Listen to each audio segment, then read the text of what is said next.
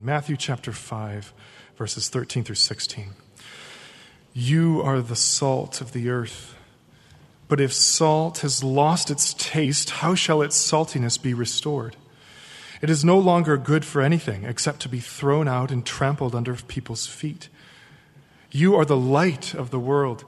A city set on a hill cannot be hidden, nor do people light a lamp and put it under a basket, but on a stand, and it gives light to all in the house. In the same way, let your light shine before others, so that they may see your good works and give glory to your Father who is in heaven. This is God's word. Amen. Let's take our seats.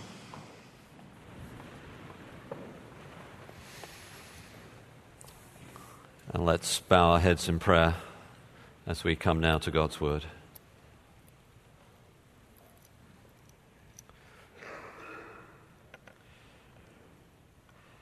Our Lord, we have sung, "Be Thou Our Vision." And as a church, we wish nothing less and nothing more. We pray, Lord, that you would not only remind us, but also clarify and motivate as we think through your vision for your church. And so we say, "Be Thou our vision." In Jesus' name, amen.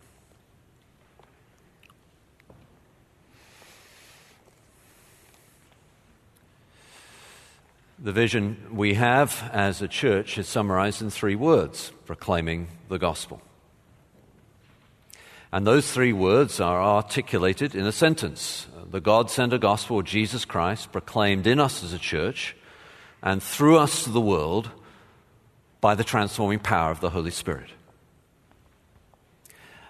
That is our vision. It's not changing. But each year, on our annual Vision Sunday, we look at our vision and re-articulate it, remind ourselves of it, re-express it, get fired up again about it.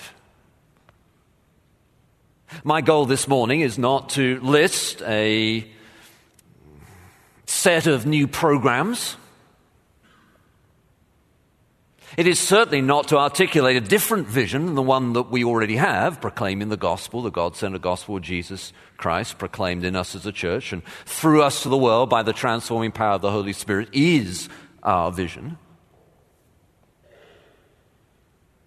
But instead to look at Jesus' teaching about his followers in Matthew chapter 5 and see how that underlines the importance of our vision in our day right now and for the year ahead. In these famous words in Matthew's Gospel, Jesus is addressing his followers, having announced the Beatitudes, blessed are the poor in spirit, those well-known words. And now he comes to tell them something that must have seemed utterly extraordinary when it was first said. Jesus is saying, if we put it in contemporary terms, something like this. When you followers of mine, are different and are seen to be different, then the world around will glorify God by following me too.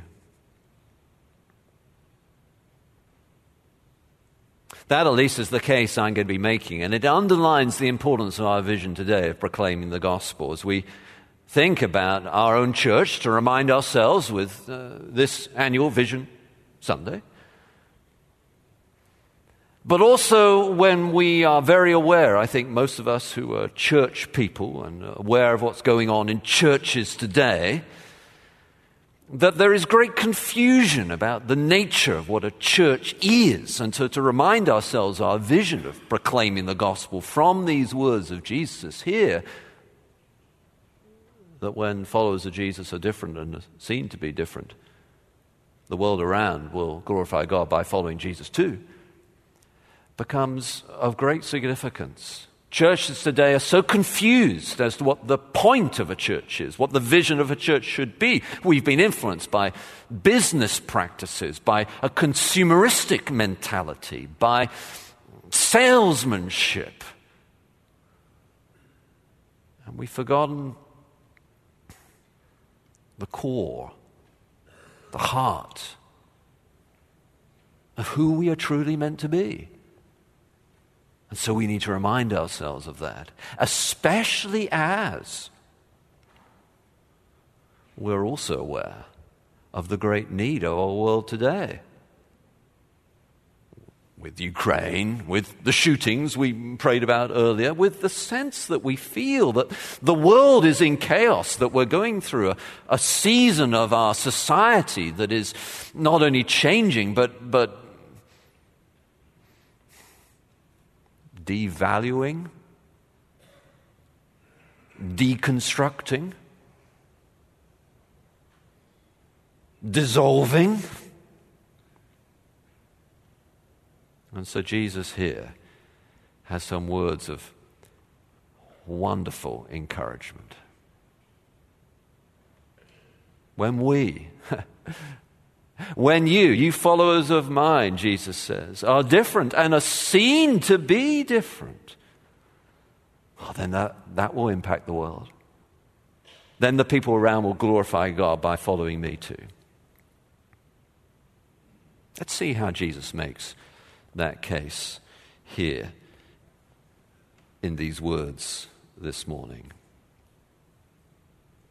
The first element I want to bring out of that case that we're making about when we're different and seen to be different, then the world around will glorify God and by following Jesus too. The first part I want to bring out is the clear emphasis that Jesus has as he looks out at those he's addressing. Did you pick it up when it was read?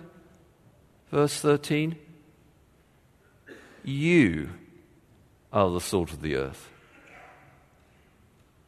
Verse 14. You are the light of the world. And then slightly different grammar, but the same. Look out at the people, he says, verse 16. In the same way, let your light shine before others so that they may see your good works. You. What an extraordinary thing that must have been to have heard when it was first articulated. Imagine yourself in that situation.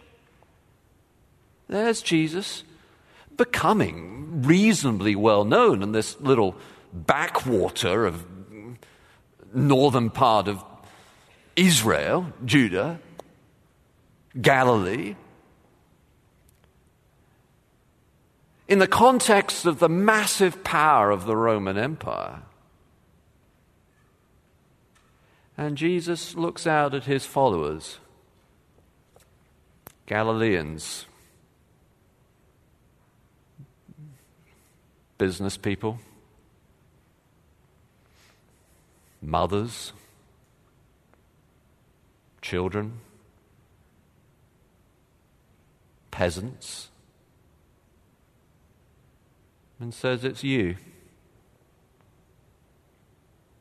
You're the salt of the earth. You are the light of the world. What an extraordinary thing for him to have said. Surely Jesus must have had a technologically sophisticated plan to change the world, surely Jesus would have gathered the most famous orators, the most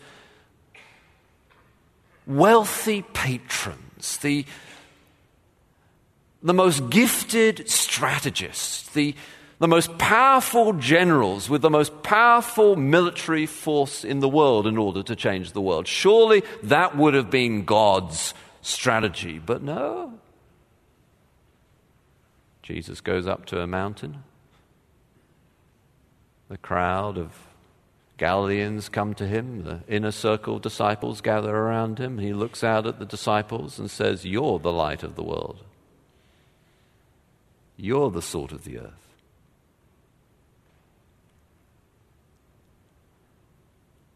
And as Matthew records these words of Jesus and writes them in his book for those early Christian churches gathered as Jewish believers and Gentile believers, I think too, throughout Israel and Syria, and maybe as far away as India, an early copy of Matthew's Gospel was said to have been kept in India. It's certainly possible. Scattered throughout the world, surrounded by the world, pressurized. Matthew wants them to hear those words of Jesus that must have been so astonishing to hear the first time and equally remarkable to hear read out again to those early Christian disciples. You little community, you're the salt of the earth. It's you who are going to have that kind of impact. And as God, in his sovereignty, has kept this word for us, Jesus, through his word, looks out at us too here at Cottage Church. You're the salt of the earth. You are the light of the world. You. It's amazing. Extraordinary.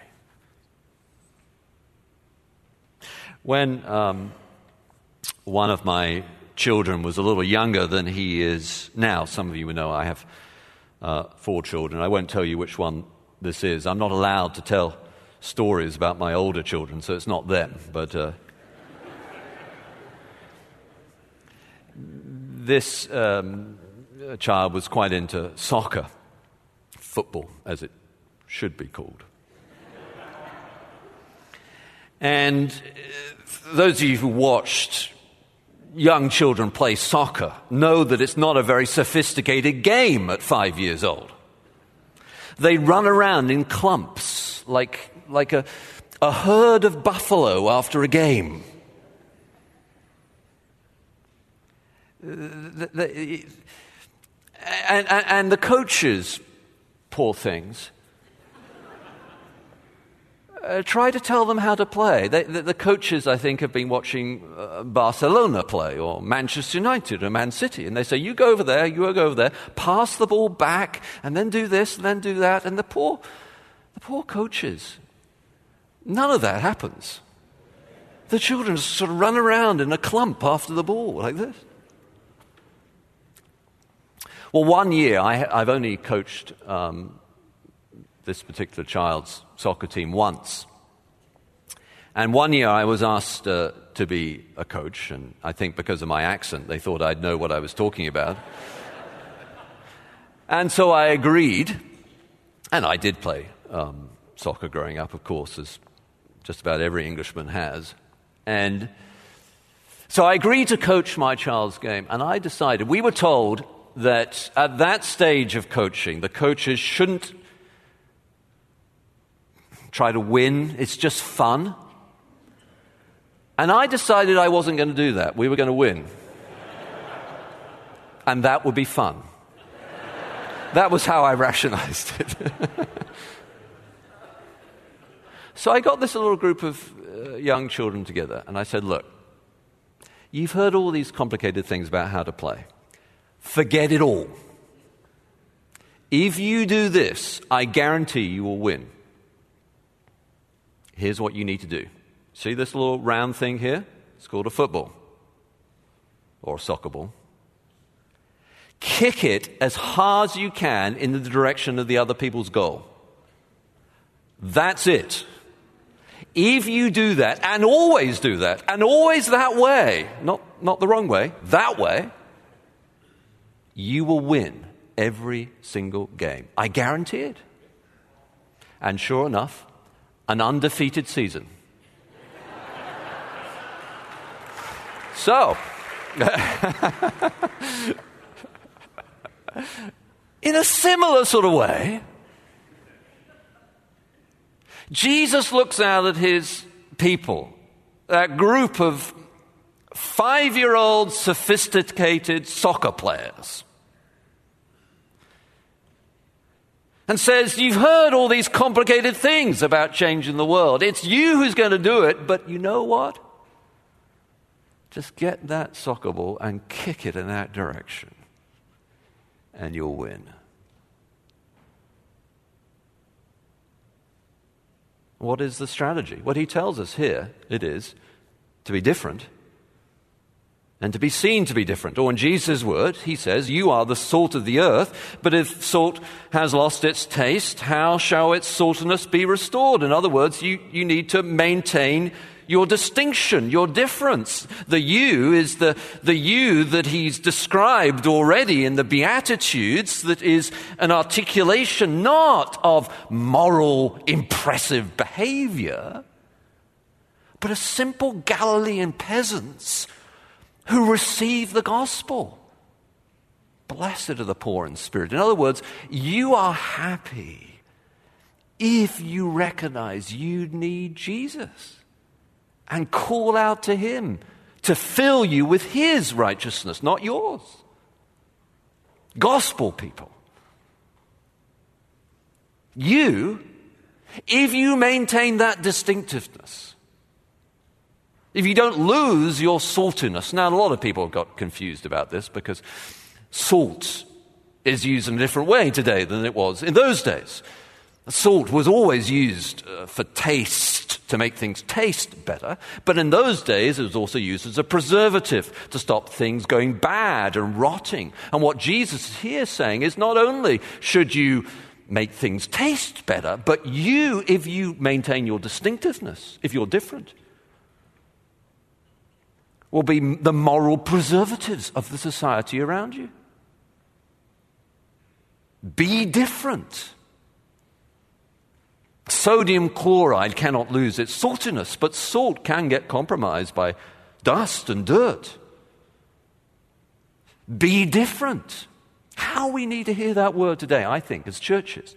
We have heard so often that we should be relevant, that we should be connecting, that we should be creative, and I'm all for all of that sort of jazz.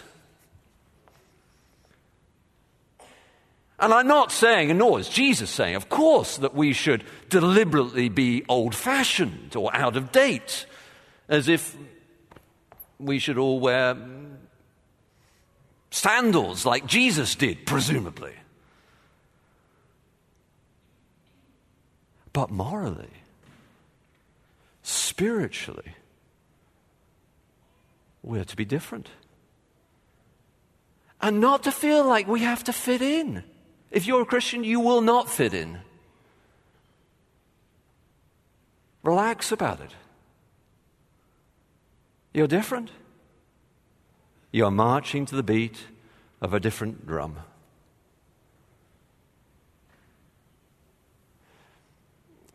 I remember when we invited someone to church, and we asked them, a non-Christian who came to church, we asked them afterwards what the experience was like. They didn't talk about the sermon, they didn't talk about the music, they didn't talk about the content or any of that. They said what it had felt like, and what it had felt like to them, this person said, was it seemed warm.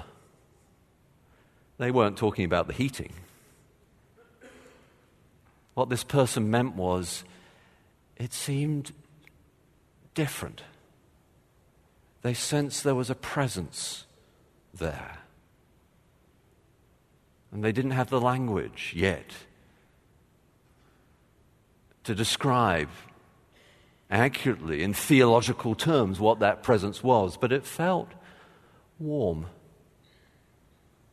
different, distinct. I'm not sure this is the best way of putting it, but it was the only way I could think of it this week when I was thinking how to underline this part of the message. You know that Austin in Texas has a phrase which is, keep Austin weird. In a certain sense, Cottage Church, keep Cottage Church weird. We're different. That's okay. But then Jesus also says, be seen to be different.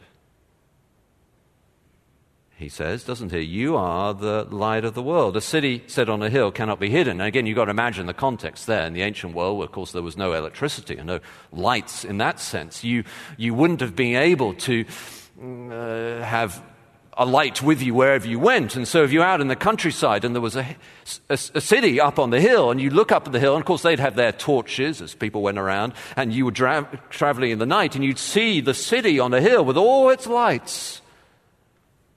Unmissable. It's a bit like when you travel into Chicago and you see those huge skyscrapers. Cannot miss it. A city on a hill cannot be hidden. Cottage Church, we should not hide. Yes, we are to be different, but we need to be seen as well. Obvious. Unmissable. The average person walking around isn't spending there every day thinking about church and God stuff. We need to make it obvious.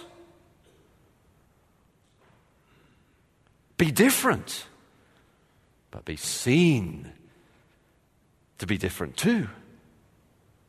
Now, a lot of Christians have wrestled with exactly what this means. I mean, Jesus says here, let your good works be seen. You think, well, later in the sermon, Jesus actually says, don't practice your deeds of righteousness before men to be seen by them. But you see here, the motivation is different. That if you're practicing your deeds of righteousness before people to be glorified by them, then that's wrong. But if you're doing what it means to be different, to follow Jesus visibly, with the motivation and desire that God will be glorified, then you want to make that as unmissable as a city set on a hill.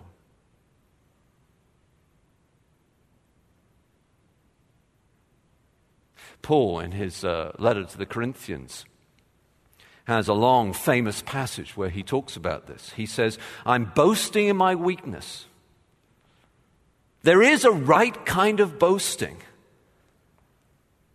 And that kind of boasting is, I'm a broken sinner. I'm messed up like everyone else. I was in a meeting speaking to some business leaders on Friday morning, just giving my testimony about things that happened to my life. And I was texting with someone else afterwards. He said it was very encouraging. It's good to know that pastors are human. It's like, well, yes.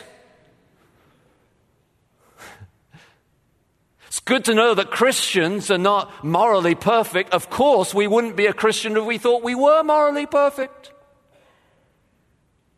Blessed are the poor in spirit. Blessed are the broken who know they need healing. Blessed are those who hunger and thirst for righteousness because they know they need God's righteousness.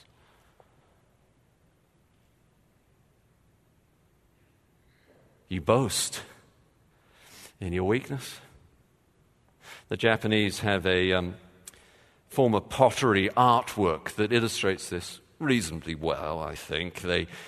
If a pot or a vessel of some kind or other breaks, instead of throwing it into the trash, there's a kind of artwork the Japanese have that's called kintsugi that takes those broken pieces of pottery and artwork and sticks them back together again, but not only sticks them back together again, but joins them with gold. So that the broken pieces in the pot are now art. And so it is with Christians. Our brokenness by God's Spirit is healed and made well so that one day we will see him face to face in glory. And in the meantime, we make visible who God is,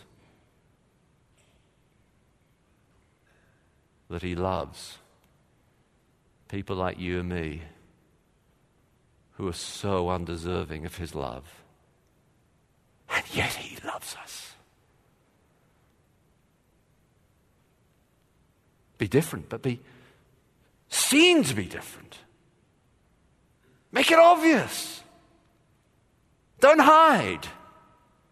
Don't compromise. Don't compromise. Don't hide. Be the salt of the earth. Be the light of the world. Be different. Be seen to be different. And then, Jesus says, as that proclaiming the gospel, that distinctiveness is then promoted, then, Jesus says, they'll glorify your Father in heaven. Now, what does he mean by that? Does he mean they'll get together and sing Kumbaya songs? Does he mean that they'll get together and know Handel's Messiah off by heart? Does he mean that they'll be particularly morally impressive people? What does he mean when he says they'll glorify your Father in heaven? What Jesus is referring to here is, I believe, when God's people gathered around that first mountain when the law was given, and they heard from God's prophet Moses, and they responded saying they had seen the glory of God and his greatness. And now one greater than Moses is here, who, according to Matthew, fulfills all of those promises in the person of the very Son of God. And when his followers, when the followers of Jesus are both different because they're transformed by his power and seen to be different, then the people around will realize, only God could do that. Only God could take a group of Galilean peasants and transform the world, which is exactly what he did.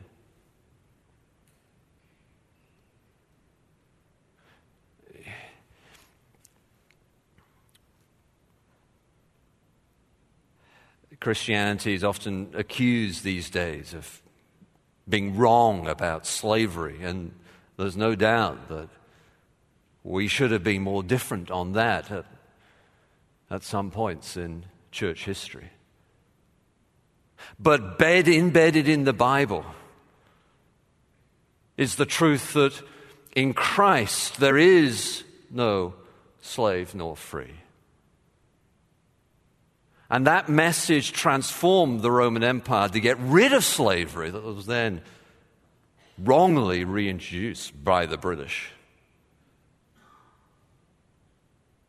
And then got rid of by a Christian and his supporters and fellow laborers called Wilberforce. But also in America, did you know that 2/3 of the abolitionists, 2/3, 2 out of every 3, were Christian clergy? That's something the media will not tell you. Abortion is big on the news right now. It's become a controversial thing that the Supreme Court may get rid of it. And did you know that in the ancient world abortion was prevalent and common, and that babies were left exposed on trash heaps and dumped in rivers, and pharmacological medicine was used to get rid of babies in the uterus, and it was outlawed by a Christian emperor called Valentinian in the 4th century, and may it be outlawed again. And if it is, let history record that it was Christians who beat that drum. And if it is an time to come, there are tens of thousands of people walking this earth who otherwise would have been dead. May they glorify God and follow Jesus. This little group of Galilean peasants, and it happened. It was true. From the Aztecs who committed the grossest kinds of human sacrifice, the Mayans too, with all the confusion and wrong that was done in those countries as well. Nonetheless, it was Christian influence that put a stop to human sacrifice. To the feet binding of women in the Chinese continent that were bound to make them look more seductive for their husbands and suitors, and young girls had their feet broken and permanently wrecked so they could hardly walk, if walk at all, was finally put to a stop in 1912 by through the advocacy of Christian missionaries, a story you will not hear the media tell. And today, in our own little way, here at College Church, as we love our neighbors, as yes, we speak the truth, but in love, as we're different, and are seen to be different. God in His mercy has brought us through what remains of this pandemic with a financially blessed year, with a huge membership class, with a church plant down in Atlanta, with many other church plants we're supporting globally, including one in London that our resident is going to go and work with in the future. With an initiative on hospitality and love, initiative on discipleship, our pathway, Discover, Grow, Impact, our crossings building with the Clapham School and the Stars resale stock, and that final third that's going to be used too for God's glory as a team meets to figure out exactly how we can be a crossover with the gospel of Jesus Christ to our community around. And so much more to come. And the way to win is to be different. Not assimilate, but stand out. And be seen. Be seen to be different. For the glory of God. In Jesus' name, amen. Let's pray together.